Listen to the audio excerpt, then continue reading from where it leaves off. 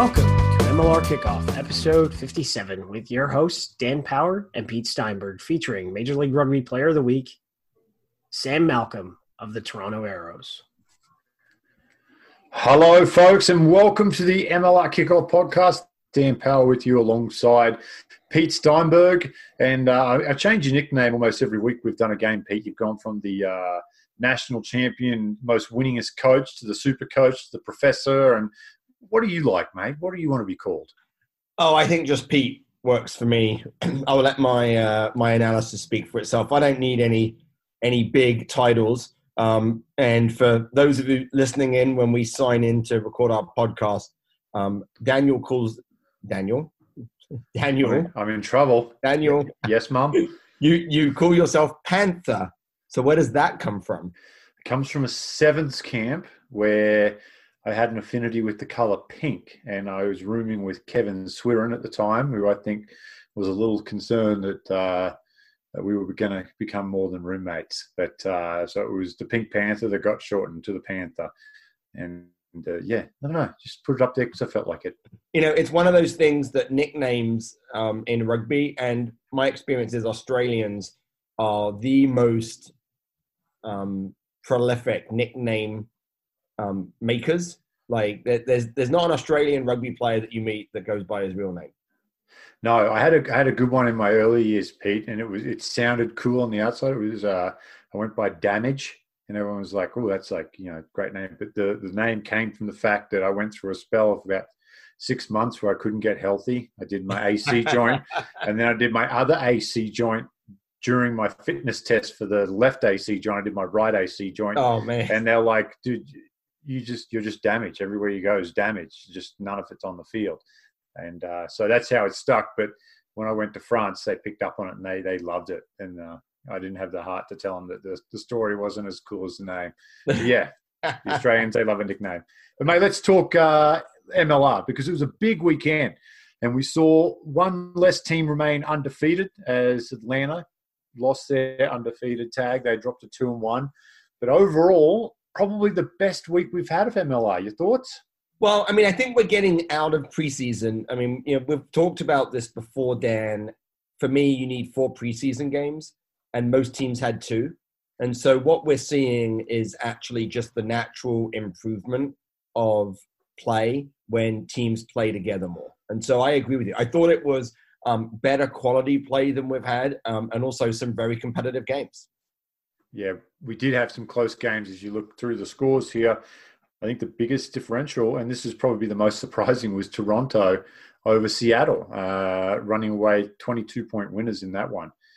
So not what you would expect out of that one, but everyone else was in 2 points, 1 point, I think 9 points, and then the draw. We'll get into that though. But to kick things off, mate, we're right here in Colorado where you and I live, and the Raptors looking to turn their fortunes around after starting the season 0-2. Can't get it done against Nola Gold. They end up going down 27-20. A chance to tie things up at the end, Pete. We were watching a forward pass cost them a chance to tie the game. They now drop to 0-3. You're not hitting the panic button, but how close is your hand to that button right now in Colorado?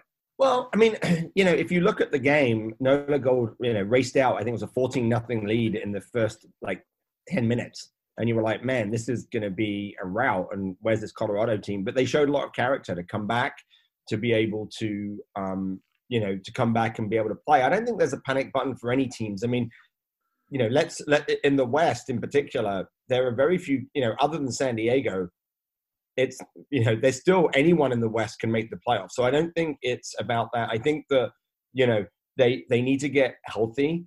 The interesting thing for me about this game, there's a couple of interesting things about how the game went. I think that the Colorado defense stepped up. I think Nola still have some issues in generating go forward. But the interesting thing for me is that both teams didn't empty the benches. So this is where we talk about depth, right? And there's injuries on both the Raptors and Nola Gold.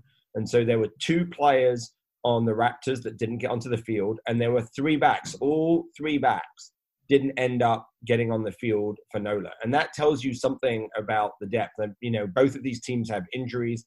They both have quality players. And I have to say that as we talk about the reserves, I thought when Pete Borlase brought on Adam Malifa, I mean, that guy just plays so close to the line. He's such a great player. He generates such go forward.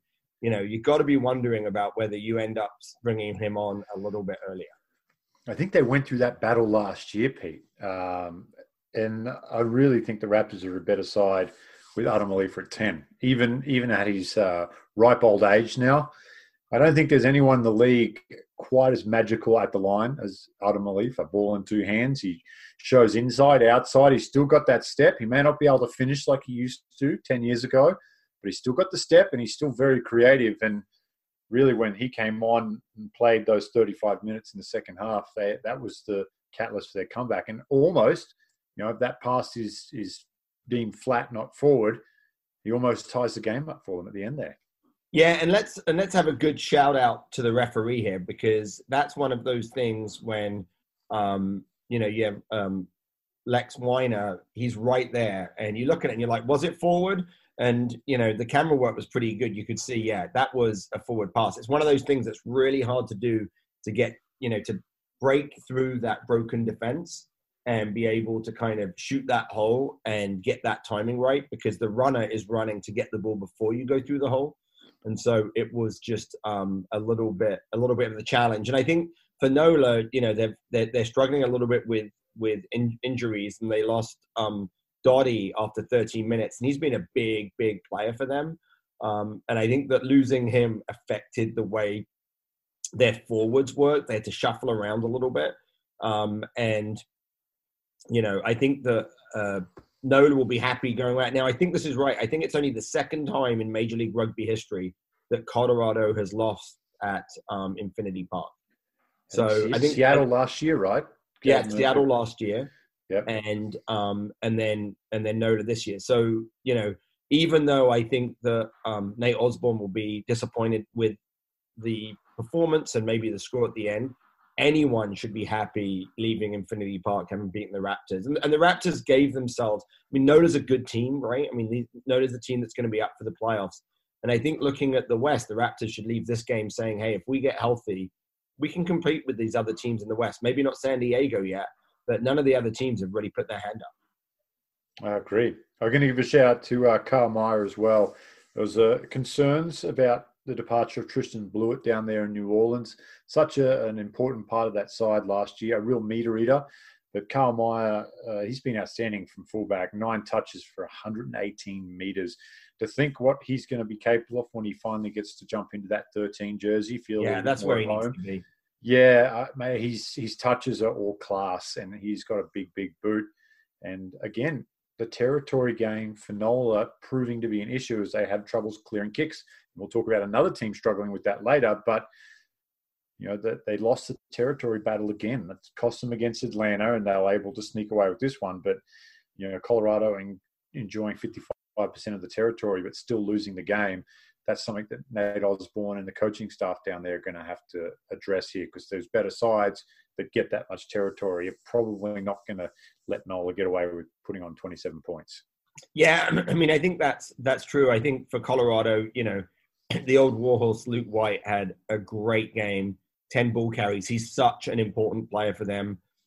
Punches holes through. But, the big thing for me is he had 12 tackles and only 1 missed. So he's the leading tackler from lock, which is pretty impressive. So I thought Luke White did well. I think the pack is going to be pretty good. I think that they're missing a little bit of sort of the nous of some of the old guys, like Peter Dahl in the back row was so good at the breakdown. I think they've lost a little bit of that. There's been a lot of turnover, but the pack is, the pack is good. And I think it's about finding out what the best combinations are in the back for Colorado. But I wouldn't be too disheartened. There's a lot to play for still in that Western Conference. No, I agree with you. Just 3 games in, and the West still wide open, as you said. All right, mate, let's move on to the most exciting game of the week. Just kidding. It was my Gilgroniacs, the Austin Gilgronis. I think someone put on they snapped an 18 or 19 game losing skid to have a tie here with Utah. They had the game won, Pete, and then you had to hit refresh, and Utah scored. If you just had left the screen, I would have had a couple of hours of thinking my Gilgroniacs had won a game. But instead, they ended up giving up a draw at the end there to the Utah Warriors, 20-20 down in Austin. But a big turnaround for Austin down there, Pete. They're starting to look a little bit stronger as some troops start coming in.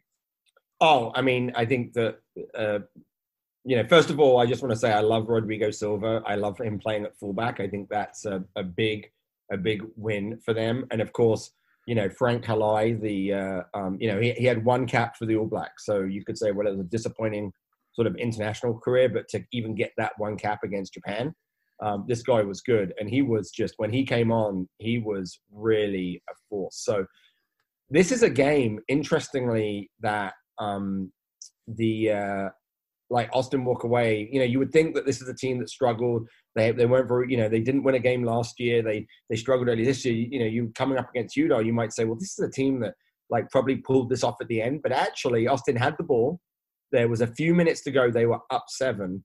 And I know that there was some controversy about kicking that ball away, which gave Utah the opportunity to win the game. To tie the game. But, this is one of these things where, Austin were I think the better team for most of the game, but Utah were able to just hang in there, and they hung in there, and the kicking of Schulte that really helped them out, and they were able to pull it off in the end. It was I think Austin will walk away from this very, very disappointed. I agree, but I know you're really big on social media. There's a photo that went up today from Roland Suniula with Tamati Ellison, who has 4 caps for the All Black. He's a bit of a utility back, plays a little bit of everywhere. But in Austin, unannounced the signing, but hey, could be some more troops there. I believe he actually got a gold medal at the Commonwealth Games for New Zealand back in the day in sevens too. I don't know if it was 06 or 02. I think it was 06. But more troops coming in for the Gilgronis. And I guess in the West, right, where no one, you've got San Diego, but everyone else is still in there. I think it's really I think it's very, very interesting. But the fact that Austin were even in this game when they were basically penalized off the park, they had a yellow card and 17 penalties. 17 penalties is what you would look at. That would be a good score for the whole game for both teams. But to have 17 penalties, but they were able to just keep it close enough to be able to play the game. It was exciting, and I think that this Dominic Aquina, playing him at 6 is interesting. They partnered him with Mo Abdul-Monem, who's a great breakdown guy, but also was had 14 tackles in this game. Really, they've got some players here, and I think Brent Simmons is doing a good job. And as those players come in, they'll really be able to make a difference. Yeah, I agree. Let's talk a little Warriors, mate. What went wrong from the Warriors side in Vegas that turned it around and beat the Free Jacks? And looking back, a few key players missing for New England in that game. But to steal a quote from Dennis Green, the great Arizona Cardinals coach, are the Warriors who we thought they were? How do we feel about the Warriors after a win, a loss, and a draw? Well, I think, what was the problem last year, Dan? Whenever you picked the Warriors, they lost. And whenever you didn't pick them, they won. I picked Austin and they drew. I'm so confused. No. But last year, right? So if we think about Utah would have a really good performance, and we'd be on the podcast and we'd be like, man, these guys are really good. We're definitely going to pick them to win. And then they would play poorly. So I think this is a team that's looking for a bit of an identity. I think it's a team that is still learning what they want Chris Latham to do. They've got some really, really good players. So they've had a bit of a turnover, right? Hagen Schulte, I think is a really good player. Bailey Wilson, the flanker, another good player, real defensive, defensive player and really active. And I think Van Vuuren, who's their number 8. These are all players that are new to the team, so you're going to expect a little bit of some time to kind of work out exactly how this team's going to play together. So I think what we're seeing players or teams kind of work these new players in. The other thing that I think is interesting is that they had a number of players like Jared Whitby on the bench that you would think would be a starter. So I think what we're seeing this early in the season is there's already some rotations going on, right? Yeah. And they're trying to rest players. I don't know if Whitby was carrying an injury. If he's carrying an injury, you don't want to put him on the bench, right? But I'm wondering if we're already seeing some of that stuff. But I think for Utah, it's just about getting that consistency of playing together because there's huge amount of turnover. Yeah, I agree. Well, it'll be interesting to watch the next couple of weeks if the Gilgronis trend up and what the Warriors can do. All right, Pete, we'll stay in Texas. Over to Houston now. Old Glory, 22. Sabercats, 13. And, to steal one of those great memes, it's like Pete Steinberg, you need a scrum to win an MLR. Old Glory, hold my beer, Pete, because they still can't win a scrum, but they keep winning games. It's going against everything. There's a glitch in the matrix, Pete. What's going on? Well, I mean, this is actually a matchup of what I think are some of the best halfback pairings. So I thought,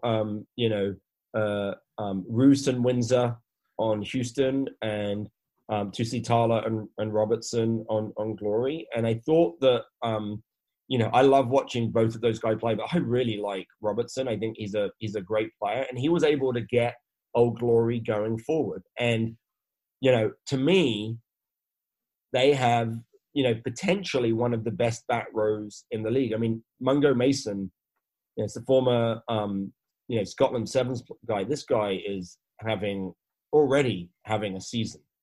And, when you partner him with Fernando Schultz and Matt Houston, you've got a really, really good back row. So I think that scrum's going to come about. Like, we know that they've got some injuries. They've got some challenges there. But I think that their scrum's going to come about. And then I think they're 6 through 10 is really, really good. And I think it's that 6 through 10, the back row and the halfback pairing that allow them to control the games once that ball's out. And I think this is like one of those things where if you look at the stats, they won, it says they won 80% of their scrum. Now, like, it was messy and there was a bunch of penalties, right, that were called in the scrum. Derek Summers called a bunch of penalties, like mostly against Old Glory. And I think that hurt them. But, once they get that ball and once they get out there, they're playing some really, really good stuff. And they've got guys that can play in the open field. So it's like, get it in, get it out, and then let's play. One of the things I found interesting, Pete, out of this game is where Houston were sending their attack, where they were sending their runners. And I don't know if this was Coach Healy's kind of plan, because you mentioned how dynamic those halves pairings are. But Robinson and Tusitala combined for 24 tackles on the whole game. And they come in second and third behind Fullerton as the leading tacklers for Old Glory. But is that part of the reasoning behind not being able to score points, because those guys defended so well? I mean, Robinson didn't miss a tackle all night. Yeah, I mean, and the thing about Robertson is you look at him and he's 5'7", and I think that, when you've got a 9 like Roos, like, you can play into that hinge, right? And you can look at him. I still think that the challenge that I have for Houston is I still think that they play a little bit too deep for my liking. So the gain line, I mean, they were over the gain line 53%, but they lost the gain line 30%. So that basically tells you that, they want to get over the gain line out wide, and they'll give up some of that space. But I don't think that really works for them. I still think I would love to see Sam Windsor play a little bit flatter, get them over the gain line so they don't lose the gain line as much, and then open up those backs. But, I mean, that's a preference, right, as a coach, about what's important. I think, Healy's looking to open up his outside backs by using his forwards to suck in some players.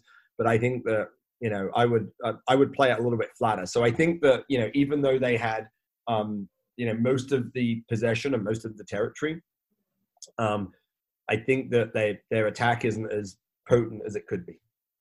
Yeah, no, I agree. I think that'll come. Like you said, the preseason feel you're starting to slowly lift from these sides, and they're starting to find their shape and their form a little bit more. And hopefully over the next few weeks, we'll see that from something, especially in the West, because I think we've already said it 3 times during this show. It's just so wide open.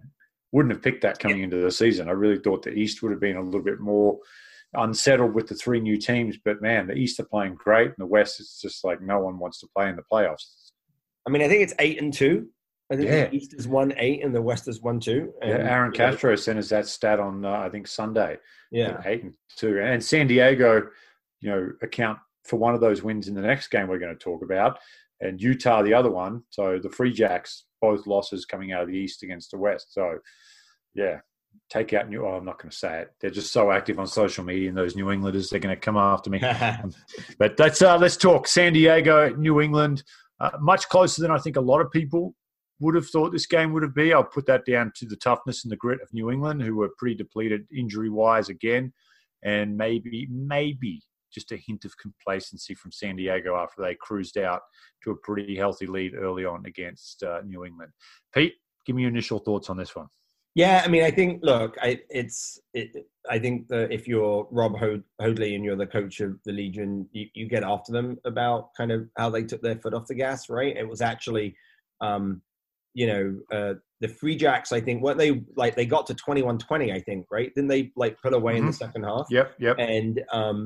And everyone's like, what's going on? And then the Legion said, and then, they got a penalty and a try pretty quickly. A really nice try with Sam Wuching. And I think that it shows, for me, one of the really interesting developments for San Diego is the play of Luke Burton, right? So JP Peterson, the fly half last year, one of the best players in the league, and they brought in Luke Burton, and he's a really great game manager. So you look at his his stats, they're not great. He had four ball carries, right? He had 4 tackles. So you look at the stats, not hugely involved, but when you look at him play, he's able to manage that game. He puts players into that space, and that pass for Wuching, I just think is just beautiful. If you go back and look at it, it's that fly half putting the ball into the hole so the flanker can run onto it, and leads to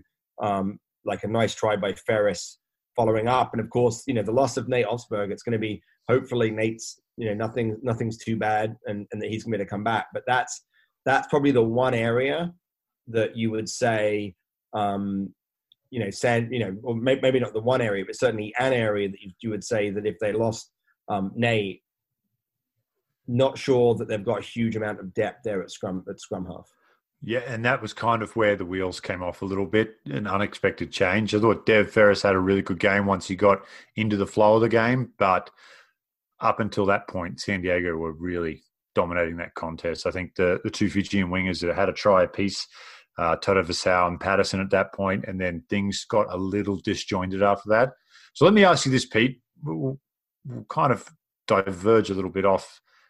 If Nate's injury is a long-term injury, what do you do at 9? Do you just say, hey, Dev, this is your team now, you run with it? Or do you risk, say, bringing a Joe Peterson and saying, listen, Joe, we want you to play 9 in offense, maybe slip back to fullback in defense, or do you just look for another 9? I don't know who they've got on that depth chart behind there, because remember, Nick Boyer is now in Colorado, who was a pretty... Yeah, I mean, that was the... I would like to say that Nate was out with the boys at the beach today. Oh, so he's playing this week. It was all... Well, I mean, you don't know. I think it's interesting. Look, I mean, no team in Major League Rugby has 3 quality scrum halves, right? You just don't have that. What you have is 2 scrum halves, and if you're lucky, you've got a young local guy that can play a little bit. The same, and we'll talk about this with Seattle, the same way no one has 3 top quality fly halves. And so when you get the injury bug, it's really difficult. I think that Dev Ferris behind that pack will be fine. I mean, he's a good quality scrum half. I think the challenge is that he wouldn't have had as many reps as Nate, right? And the way that they play and the speed that they play, it's not easy. As a scrum half, the way that they play is you can't wait for the call. You've got to know where it's going before you get there. because they play such a fast game. And so I think that, you give Dev Ferris a week of training, and I think he'll be fine. I think there is a question about what happens after that. And, I guess we'll find out. Yeah, I guess we will. You would think he's going to miss at least a week just I know he's on the beach with the boys. I got to work on my Instagram game. I'm not doing well enough for the show. But you would think, in the nature, if they took him off, he'd still just give him a week to heal, or he'll be pretty limited. But still a good problem to have. You're undefeated, and you got Dev Ferris as your backup, who's a really, really handy player. So, and I think we talked about what happened in the game, and I think one of the challenges when you play San Diego is the physicality of their forwards and how strong their forwards run. And I thought that the Free Jacks forwards defended really, really well. I think that Donald Brighouse at tight head had a really good game, and in particular made 8 tackles and no misses. In fact, both props for the Free Jacks were really active around the field, and I thought that was good. Dawai, who's their number 8, had 14. You look at it and you can see all of their double-digit tacklers are in their forwards, and I think the ability for them to kind of make those positive tackles was important. All right. Get your propeller hat out, Pete. It's time for you to get nerdy. You ready? Okay. Well, this is your thing. It's a team of the week. This week was Rooney, the Mighty Roosters, the Blue and Orange Boosters from New York, over Atlanta. They go down there, and I picked Atlanta to win this. I thought that defense was going to be too good. I was wrong, but New York. I think you picked New York too. Well done, Pete. You're killing me. Where did things go wrong for Atlanta, and where did they go right for New York in this one? So this was a pretty interesting one. We got really nerdy about the Atlanta defense, and one of the things that Atlanta did against Nola was that they created these positive tackles. And I've talked about this guy a lot, but Ross Deacon, I think, is a big loss from Rooney. I mean, he's like a glue player. Played really, really well in the first game. And then Johannes Momsen was another back row forward that played really well in the first couple of games for Atlanta, particularly in that Nola game. And they were on the bench, which I thought was a real interesting decision by Scott Lawrence. Now, knowing Scott, he's probably gone around, got all the data about injuries and players and this length, 16-game seasons and all this sort of stuff, and has worked out exactly like how many minutes a back row forward could play. But it felt like Scott was making some decisions here for the long term, right? And for looking ahead, because they also brought off Kurt Coleman at 64 minutes. Now, he played 80 minutes the first 2 games. And so I felt like there were some decisions here where Scott may have been, thinking about sort of making sure, like managing players through the season. But this was a really good game. I mean, the ball was in play for almost 40 minutes. I think it had the most ball in play. Like both teams had over 150 tackles. They both defended pretty well, right? Over 85%. I think that, but I think the challenge for Atlanta is that when they lose a couple of their back row forwards, like the thing about their defense is that they have to go forward and they have to make positive tackles. And if you have a couple of guys that aren't doing that, then the defense just doesn't work. But I thought that Rooney came in and played the game that you thought they would play. I mean, Kyle Marsh is a great player and was able to sort of manage the game, I thought, pretty well. They, were able to generate a lot of fast ball, which is what Nola wasn't able to do. And I think that, they had, it was interesting because the Atlanta scrum was really good. But their line out was like a bit of a challenge. So there was lots of, it was just a really, really interesting game. It was a close game. I mean, Atlanta, it was 19-22. You thought that when the back row forwards came on and you had Momsen and Deacon come on for Atlanta, like they picked up, I think they scored, I think Momsen scored immediately and you were like, okay, Now it's all going to be like they're gonna go for it. But New York were able to manage it and manage that game and be able to finish this game. And I want to say that, like, we've talked about Bastareaud, and I know there's been a lot of questions about his fitness, but this guy had a great game. I mean, he had 15 ball carries, and he had let me look. He had 18 tackles made. I mean, he missed one tackle. I mean, that's a guy that's like putting in the work rate. And so I thought that was interesting. And then finally, I think what Rooney did, which is what you have to do against Atlanta, is I thought they were excellent off that first phase. So again, the way you limit that defense, and so they got 4 line breaks off first phase, which is a lot. An example is that Atlanta got the 0, right? Actually getting line breaks off first phase are really tough. But once you get those line breaks off that first phase, that defense can't set. And I thought, the outside backs in particular, I thought that Rooney used them really well to be able to get those line breaks. Pete, I don't want to get you in trouble in Atlanta because I think you have to do a game there later the year. But if anyone listens to this show, the blueprint you laid out last week to beat Atlanta is exactly what Rooney did. So to stop that line launching, you got to punch some holes in the middle to get them on the back foot so they can't launch, they can't slow you down. Bastareaud, big body, 15 carries, 109 meters, does exactly that. Then the second thing you said is you cannot play direct with them. You have to play a little bit out the back, try to get those defenders to turn in with options out the back to play. And what do? They have 2 wingers that go for over 200 meters. Wallace Sims for 94, O'Keefe for 110.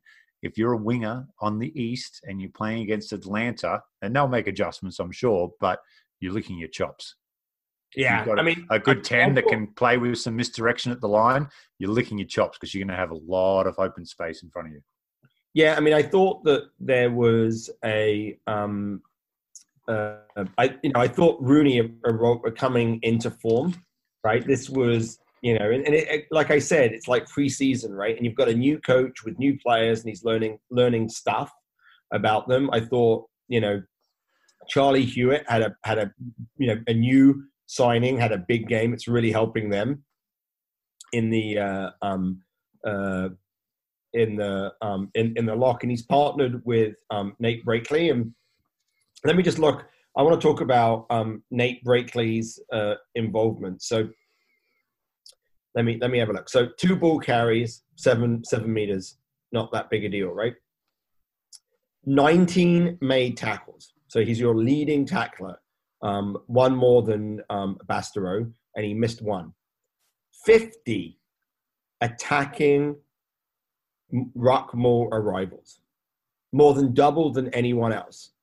And then 10 defensive ruck maul arrivals, which is a tie with Sumption. Now, like, there's a piece of me that when I see that 50, which is such a ridiculous number, I mean, I think he had 40 last week, that I'm like, Nate, stop working so hard. Like that's too many. Like in the modern game, right? Yeah. You shouldn't be in every ruck. Now, do you actually need to be there? Are you contributing positively? Yeah, right. And there's other measures that you have, which is sort of like first two players to the ruck, which is probably what you want to measure. And then the other thing that's interesting is to think about, like, in your structure, right? How often, I think this is a bit of a product, right? You look at all the ruck entries that exist. Like if you look at the ruck entries, like the forwards put in so much work for Rooney in attack. Like they use their forwards, just like you said, Dan, to like kind of like bash down the door before they let it go wide, right? There's just not a lot of ball carries for the backs. And so it's just, but really like 50, like I'd like to know how many of those are useful, but man, what a work rate. I mean, and thoroughly deserved to be on the team of the week, which I think he is. I think I saw him. If he isn't, it's a travesty, but hopefully. Basta or Brakeley? Brakeley. No, he should be first person picked every week in Steinberg's team of the week. Have you got a man crush? Is this official? He is there, and so is Basta. But remember last year when a different player from New York was player of the week and Pete destroyed me over because like Nate doesn't carry the ball much, but his work rate is so high. He's like one of those guys that coaches love those guys because they do all the work. Like his work rate is what allows someone like Bastereau to be able to carry the ball the way he does. Gotcha. All right. There's no more fighting between you two. Everyone shake hands and let's move on because we've got Seattle and Toronto. The Arrows, a little bit of vengeance for the semifinal last year as they go into Seattle, into Starfire, and go 39-17. I think that's the second loss ever for them there. I think Colorado beat them year one, and now Toronto beat them No, they year lost three. last year too. Who beat them at San Starfire? Diego. Oh, San Diego. What am I doing? I'm sorry, Rob Hoadley. I'm so sorry. Embarrassing. It is for everyone. I'm actually bringing you two down with me now, and I apologize. But let's talk about this match quickly and forget about my indiscretions. It was a good game from Toronto. Probably the best performance I've seen in controlling territory, recognizing a weakness in a team, and that's Seattle's ability to clear the ball out of their own 22 using the foot and turning the screws on that just brilliantly. It was a great game to call, Pete. Not a lot of tries, but I just enjoyed the beauty of what Toronto did up there. Well, I thought the first half was just a great game of rugby. And a rugby game is good when there's momentum. And so, Toronto kicked off for about the first 15 minutes. They were dominant, but they only got 3 points. Like they were in the Seattle 22 for long periods of time. Seattle couldn't get out of their half, but then a couple of penalties, and all of a sudden Seattle's in Toronto's half and in Toronto's 22 and Seattle. I mean, it was just a great game. I think it was 13-10 to Toronto at halftime. And it was just like so great to see that momentum. I thought that was a really, really good game. And it came down to errors, right? So if you held onto the ball and you didn't give away penalties, you were able to pin teams in because of the kickoff. Right, and when you were able to pin him in for the kickoff, then you got the ball back and you got to attack.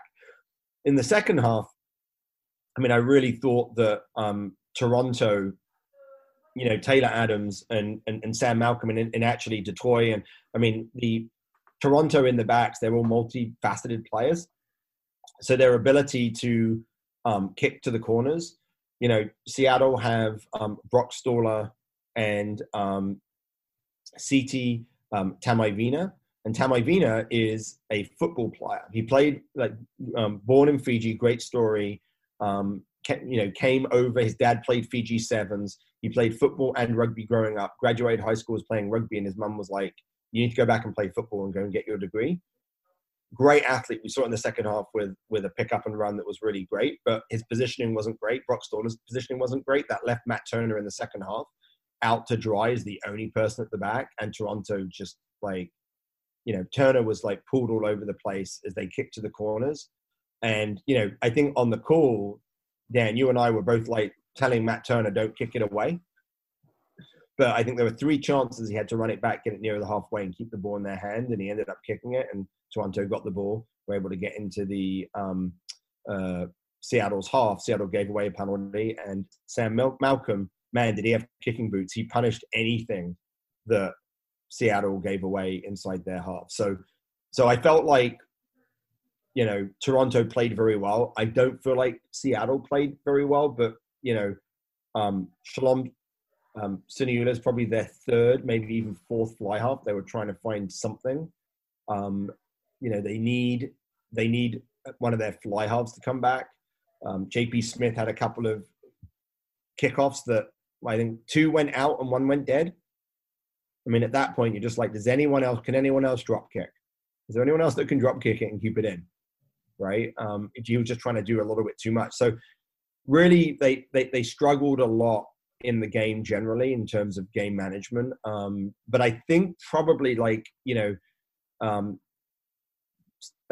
Stefan Kurtzia is coming back from an injury. So he played 46 minutes. I think losing him was big. I think that really affected their lineouts and affected their defense.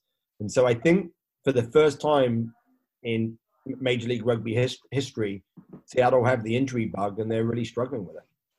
Yeah, you talked about number 9s in San Diego. I mean, they're on their 4th number 10, which is just crazy. And then, again, so fortunate to have someone like Shalom Suniula, who is extremely versatile and he can step in there. But to me, he's more valuable at 12 than 10. Right, absolutely. You got Reno Eckstein, who was hurt before the season. He should be fit shortly. Ben Seamer picked up a knock in the trial against Tasman. He'll be fit shortly. You've also got Harry Davies, who can kind of fill that utility role as well. He's got an injury. Ross Neal's got an injury. I mean, everything seems to be in the back line. I know JP Petersay, the big lock, he got an injury too against Old Glory. He'll be back next week. So, yeah, they've pretty much avoided that. I think Villi was their only major injury that I think Ricard had some time off maybe. But overall, they've been pretty lucky, Pete. But now, boy, not to make fun of Seattle, but when it rains, it pours. Well, yeah, it was one of those days that it wasn't like the weather wasn't great. I mean, it's Seattle in February, but I thought, beyond just managing territory, we know right now, we ended up being on the flight with the Arrows on the way back. We know that semi-final loss where they didn't play well for the first 20 minutes, but weren't able to pull it back. That's something that stuck with them. They came out, and I think that what you saw was that the point of contact was Toronto's all night. That point of contact is that when, whether you take the ball in or whether you're the defender, when you make that hit, you go forward. And I actually thought the Toronto defense was so strong. Like their tracking, which is the ability to kind of get your feet and shoulder in the right place, was great. And Seattle their tracking was poor. Like every time they made a tackle, they were catching. Every time they made a tackle, Toronto went forward and Seattle went back. That allowed, Toronto to be over the gain line almost 60% of the time. And when you're on that front foot, that puts huge amounts of pressure on the defense. It makes the wings come up because they think you're going to move it wide, and it gives you the option to be able to kick. Well, let's talk about our player of the week. He's been dubbed Sammy the Boot, and he's not a mafia hitman, but I almost feel as though it's appropriate that Mark Winokur, in his best quarterly own voice, is like, send them Sammy the Boot. I want Seattle to pay. And then in went Sammy Malcolm, goes perfect 9 from 9 on the night, and had a couple of really key tackles as well. So let's welcome him to the show now. He's going to sit down with the crew. Sam Malcolm from the Toronto Arrows. Welcome, Sam Malcolm of the Toronto Arrows and Major League Rugby's Player of the Week. Yeah, thank you, guys. It's a pleasure to be on here. Yep.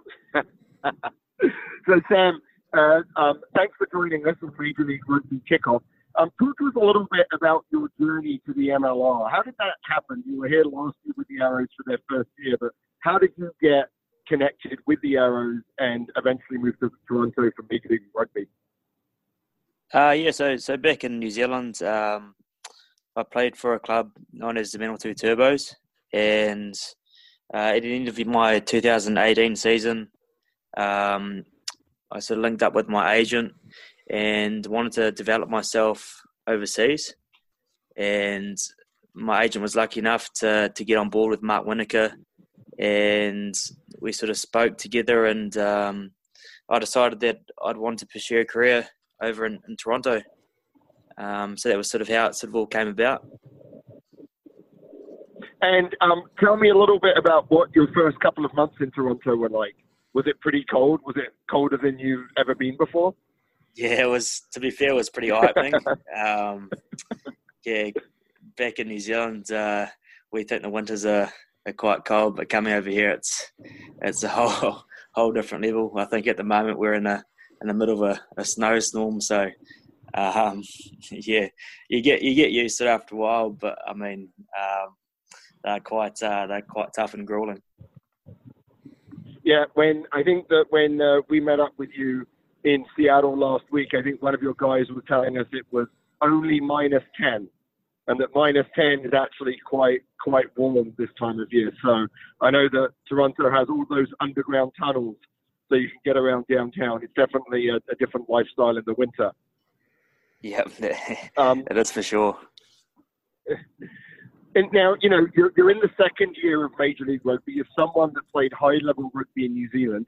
Give us a little bit of sort of your impressions. Where do you think Major League Rugby is doing well, and where do you think the game is going to develop? Yeah, I think this competition is definitely on the up. Compare it to last year, I think the quality of rugby has definitely lifted. You've got a lot of players coming in that are developed players, and they're only lifting the standard of rugby. So it's only positive news for this competition, and I see it only getting better for the future.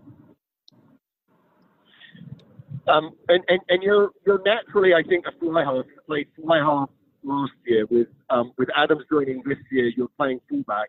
Is that a bit of an adjustment for you? Is it something that you enjoy, or is it like one of those things where at some point you want to step back into the number 10 role? Yeah, I've really enjoyed my time at fullback. I was lucky enough to get an opportunity there a couple of years ago. I'm still developing that position. I've still got a lot of things to work on. But I like the aspect that you get a lot of time there. And coming from a 10 position, you sort of have to make a lot of reactions on the spot. So being in that 15 position, you can sort of read the plays, and get a lot more time to make those decisions. So I think it's helping me, and I'm enjoying that spot. Yeah, at fullback, you've certainly had some opportunities. I think when you were in Vegas, you had some really great opportunities out wide, right, where you get to run in space and be a playmaker, trying to make that scoring pass, and you've got that burst that can get you through the hole and into the second line of defense out there. So it must be nice, like when everything works, you've got that ball and you see space to use your footwork and your decision making. Yeah, it's also a credit to the guys inside me and the forward pack working hard to get us over that gain line. And it's just a matter of us feeding our fast wingers and hopefully putting them in the corner for a try. Now, Seattle game. This was a game. It was a rematch of the semi-final last year that Toronto didn't start well, but played well the rest of the game, but just sort of ran out of time. Did you guys talk about the semi-final during the week? Was that something that was in the back of the mind of the Toronto Arrow players? To be fair, not really. You sort of have to flush those games. We sort of learned from it last year. We always knew that Seattle was always going to be a tough opponent away. In my opinion, they're the toughest opponent to play at their home ground. So you have to be on your best game to get a good outcome there. And I thought that we stuck to our game plan relatively well, and we got a positive result out of it. Yeah, you've got you guys played some great territory with Seattle, and pretty much if they gave away a penalty in their own half, you slaughtered it. When did you know that you were switched on as a kicker? Is that something you know in the warm up, or is it something that it's just sort of kick by kick, or you actually get that feeling that you really can't miss anything? Yeah, I think it's a bit of both, really. As a kicker, there's days where you're just not on form, and there's other days where you just feel like you can't miss it. But you just got to take every kick as a different kick. Just focus on your process and your routine, and just trust it. Trust that the ball's gonna go through the stick, I suppose. A little bit about your kicking during the week. Do you kick a lot? Is it something that you it's about the quality, not the quantity? Do you kick early in the week, late in the week? What's your kicking process through the week to prepare you to have such a good kicking game? Yeah, so I try to go for quality, not quantity. I try to get in about 2 kicking sessions a week, 2 to 3. And so where we train in domes. So we don't have the we don't have any goalposts. So I've just been basically just lining up against a wall with basically a line. So I'm pretty much aiming at that. My philosophy is that if you're aiming at a small target, then you're gonna miss small. So when it comes to the actual game, those posts sort of look like big targets to you. So, you guys are coming up against Atlanta this weekend. What's your prep been like, and what's your, what do you think about Atlanta? Have you had a chance to look at them yet? And, what do you think you're going to face down with the Atlanta, Rugby ATL? Yeah, so we've had a bit of a chance to look at them. They're a team that play at quite a good tempo. So as a defensive unit, we've got to make sure that we're on our game, making sure that we're folding around quick and just filling in our spaces. They've also got quite a good kicking game with their 10 and their fullback. So we're just going to have to make sure that our counter attack and our ability to get back into structure from a kick's gonna be on point to have some good outcomes against Atlanta. And you're probably going to have to do some work to cover ground because Kurt Coleman at 10 brings some real experience in that game management. And as you've experienced, I think now, like 2 or 3 weekends in a row, you've played on turf. And that turf, that ball can bounce all over the place. So it takes a lot of work rate to the back three to cover that. Is that something you're able to practice that much in a dome? Is the dome big enough that you can actually sort of practice your counterattacks? Or is it really just sort of the mental prep that can get you there? The dome's big enough. We definitely do practice that at training. And we've got a few strategies up our sleeve to combat his kicking game. So hopefully it comes off on Sunday. Well, we won't ask you to give away those strategies, but it's certainly one of the matchups I'm really looking closely at. I think Rugby ATL is going to be one of those teams that's vying for a playoff spot, and of course, you guys are at the top of the East and look to be the favourites to get that number 1 seed. But let's turn it to your team and your teammates. So, yeah, this is a question that we ask all our players of the week. So, who's the funny guy on the Arrows? Who's the joker, the guy that gets everyone laughing, but maybe when they shouldn't be laughing? I would have to probably go for a guy called Spencer Jones. He's a bit of a laugh, and if the boys are feeling a wee bit down, he's one to sort of lift the spirits up. At the moment, he's injured, so he's having a bit of a tough time, but he's doing well to keep the boys entertained and keep the morale high. All right, and then who's a player that you want to take a 5-hour road trip with, and who's the player that you don't want to take a 5-hour road trip with? Oh, jeepers! Who I'd like to take? Who I wouldn't like to take a 5-hour road trip with? Well, who would you? Let's do the easier one first. Who would you like to go on a 5-hour road trip with, and you can tell us why. You can tell us who you wouldn't, but you don't have to tell us why. You just give us the name. Well, I'm actually going on a bit of a road trip with Andrew Ferguson and Giuseppe Dutoit in our bye week, so I'd probably have to say those two at the moment. Yeah. And who wouldn't you? Oh, geez, put him on the spot. Yeah. No, I'll take anyone. I would not take.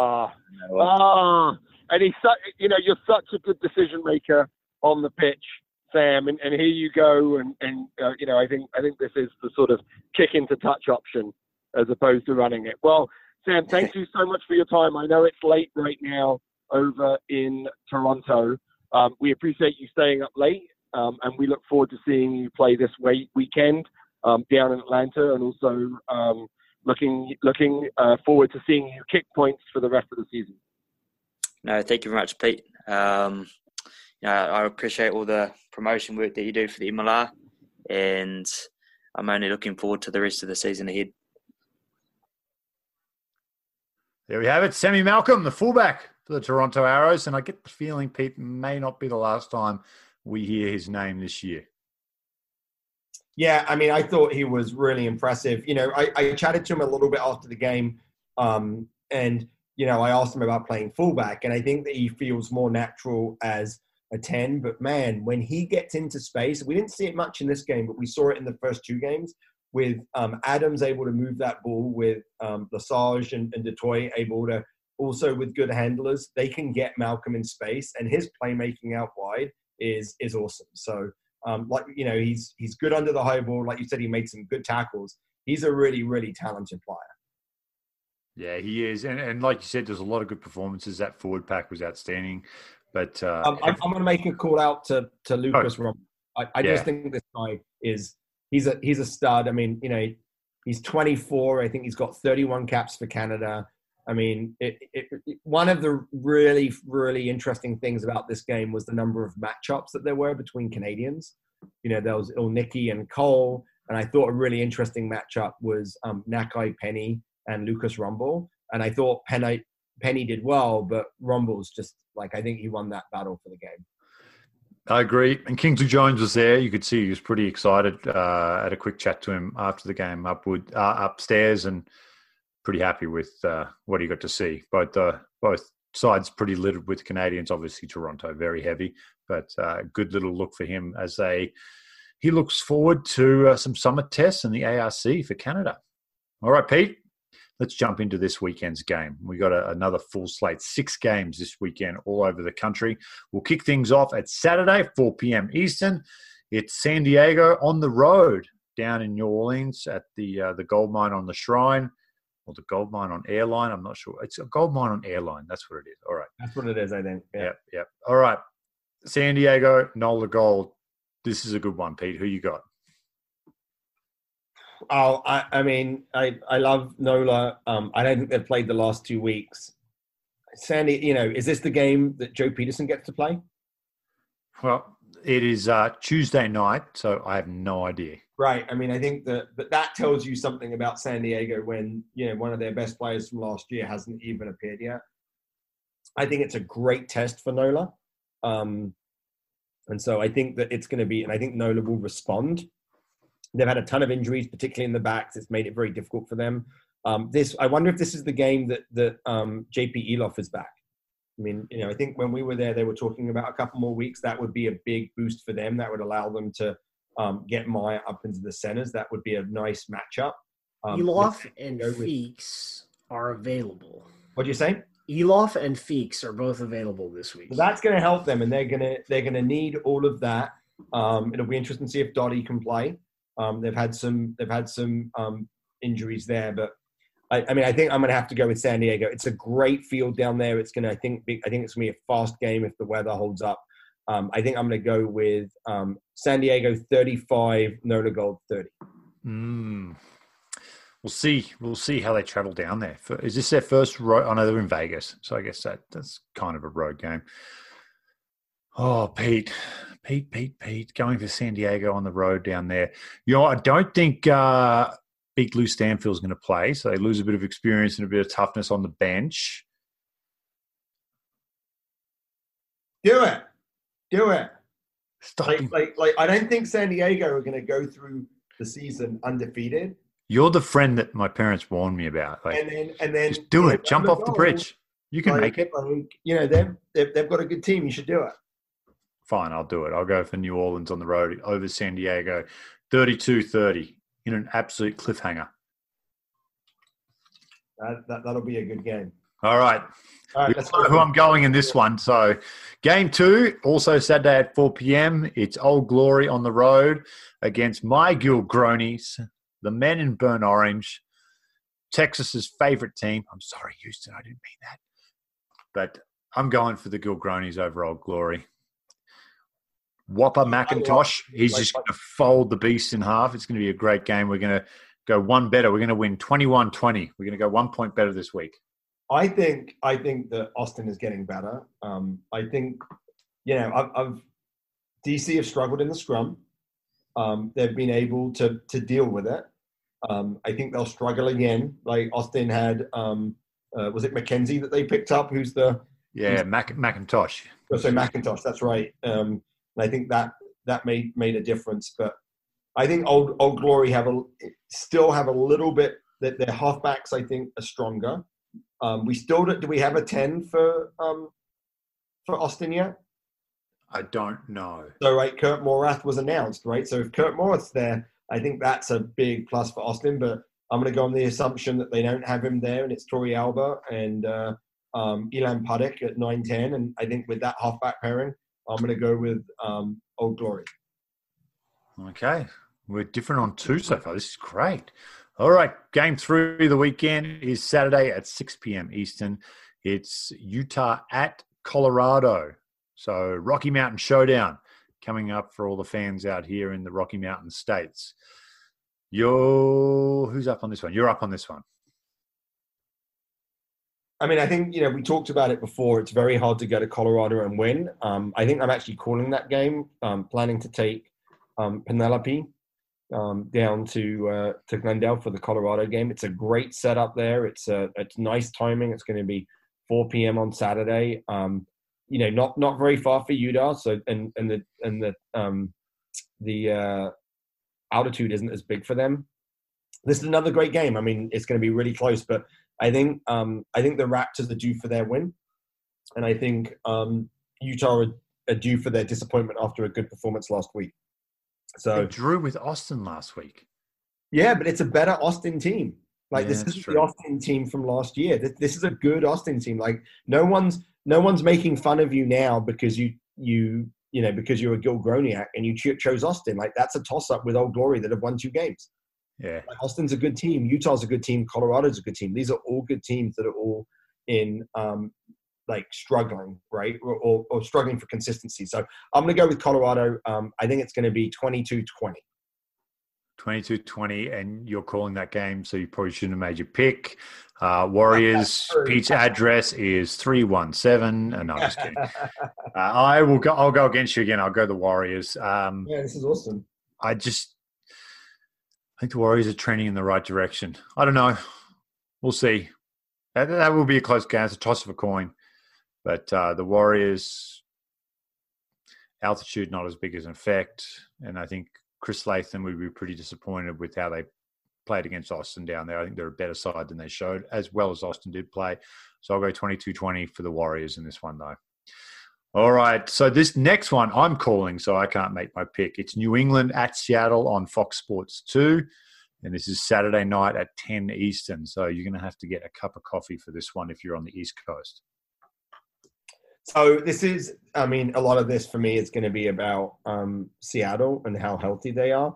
But I want to call someone out in the Free Jacks, and that's Timothy Gieman, right? So this is a guy, played for Austin, right, in year 1 as a fly half, struggled a little bit, and ended up going to New England. Ty Glida was going to be the fly half. He got injured. When you heard that, you were like, how are they going to handle it? But Gieman's handled it great. I mean, he's played really, really well for them at 10. It's been a big benefit for them. But I think Seattle, they're going to, they've got such a good pack. They've got, JP Smith is a great 9. They've got to work out what they're going to do at 10. And, you can go with Sinula, but then you have to change the way that you want to play. Maybe they've got some players that come back. I think it's a long way for New England to go, although I think they may have actually stayed out on the West Coast after their game in San Diego. So maybe that travel won't be as hard, and they'll have spent some time together. I think this is another toss-up. It wouldn't surprise me if New England wins, but I'm gonna choose Seattle. I think it's going to be a bit of a forward battle, and I'm going to say Seattle 25, New England 19. Yeah, I'm not calling it because I'm calling it. So, man, if Seattle go 0-4 though, oof. Yep. Oof. That'll be a good game. Saturday night. Moving on to Sunday, 3 p.m. Eastern, Toronto on the road against Atlanta. So ESPN Plus down here, TSN up in the Great White North. I deferred on the last one, so I'll jump on this one. Can't go against Toronto. Can you bet against them at the moment?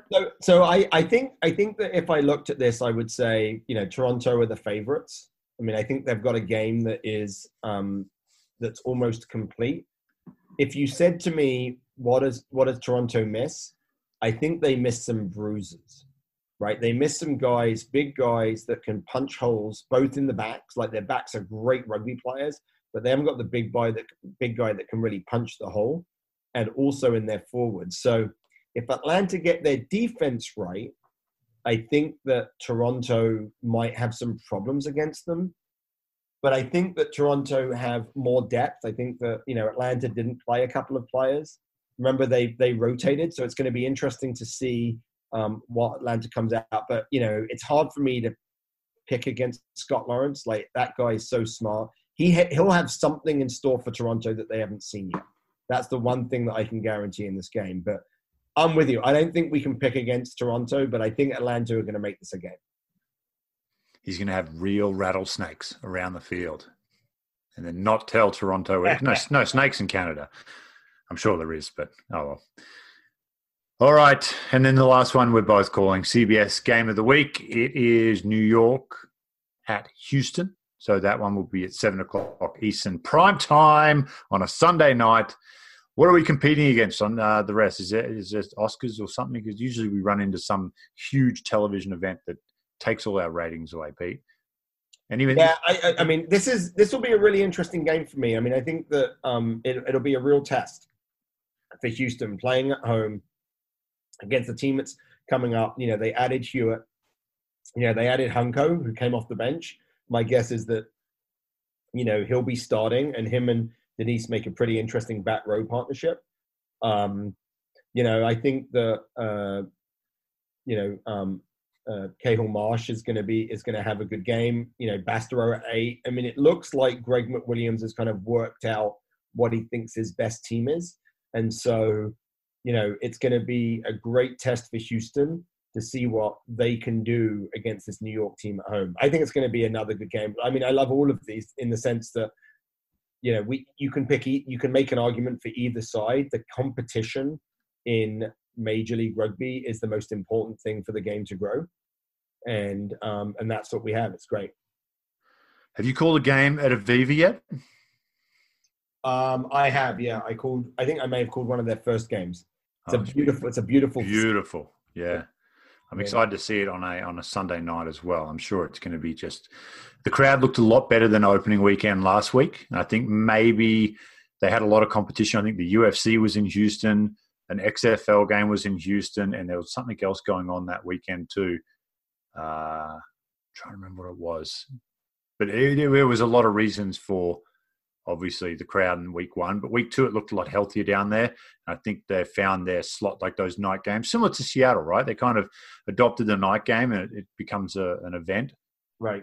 Houston looking to do the same there, and the crowd looked healthy. So hopefully a big one for this one. Another cross-conference game, and the West, boy, do they need some wins against the East.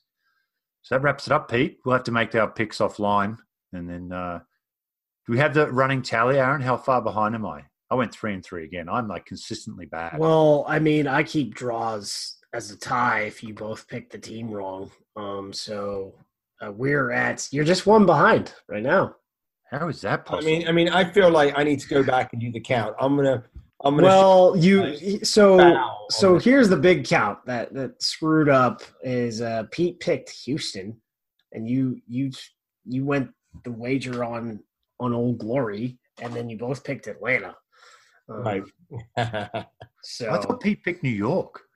No, I didn't. He had Atlanta minus 4. I wasn't going to say anything when you said that, Dan, because I thought, but I was pretty certain I picked Atlanta.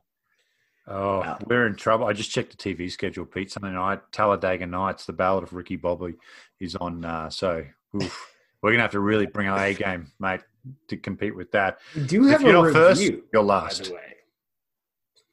What was that? We got a review. Whoa. Read it out, mate. Read it out. I want to hear it. So this was yesterday from Bocon5858, 5 stars. Hold it. Dan, do you know him? Hang on. What was it again? Bocon. It's Luke Beauchamp from Houston. Just kidding, Luke. I don't know. Best pod to keep up with MLR news, 5 stars. Great podcast to keep up with the latest MLR news and weekly game picks. Go Jacks. So Free Jacks. there I think you we go. both picked against your team. So thanks for the 5-star review. Probably wouldn't get it next week. All right, Pete, anything else you want to add? Likes? Reviews? We always love everyone else to rate and leave a review wherever you get your podcast. That helps other people find it and spreads the news about Major League Rugby. And both Dan and I have 2 games. So I'm in Colorado on Saturday. Dan's in Seattle. We're both in Houston on Sunday. If you see us, we're often wandering around the field trying to catch some stories before the game. So if you see us, please come up and say hi. Let us know that you're a listener. Yep. Pete loves photos and hugs. So give him a hug and take a photo. Like a good Englishman that I am, right? Yes. All right. That one wraps it up. I'm Dan Power, Pete Steinberg, Aaron Castro, our producer, and everyone at Major League Rugby. We love you all. This is the MLR Kickoff Podcast. Until next time.